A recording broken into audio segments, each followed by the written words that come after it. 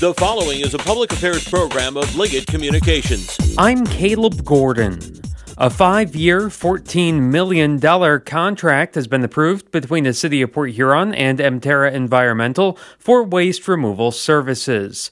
Coming in at over 33% more than the current contract, City Manager James Freed says that cost will need to be passed on to the citizens somehow. This contract will have to take some creative financing. The current model of funding will not suffice. So during our budget process, we're going to look at how are we going to fund the trash collection in the coming 5 years, because our current model will not sustain it. And we currently use a 3 mil millage to fund our trash pickup. So you have 3 mils on your taxes. Whereas if you look at all the municipalities around us, they do a direct bill for service, sometimes on the water bill, sometimes on your annual property taxes. And so we're going to have to look at that. That's City Manager James Freed. This is the Blue Water Beat.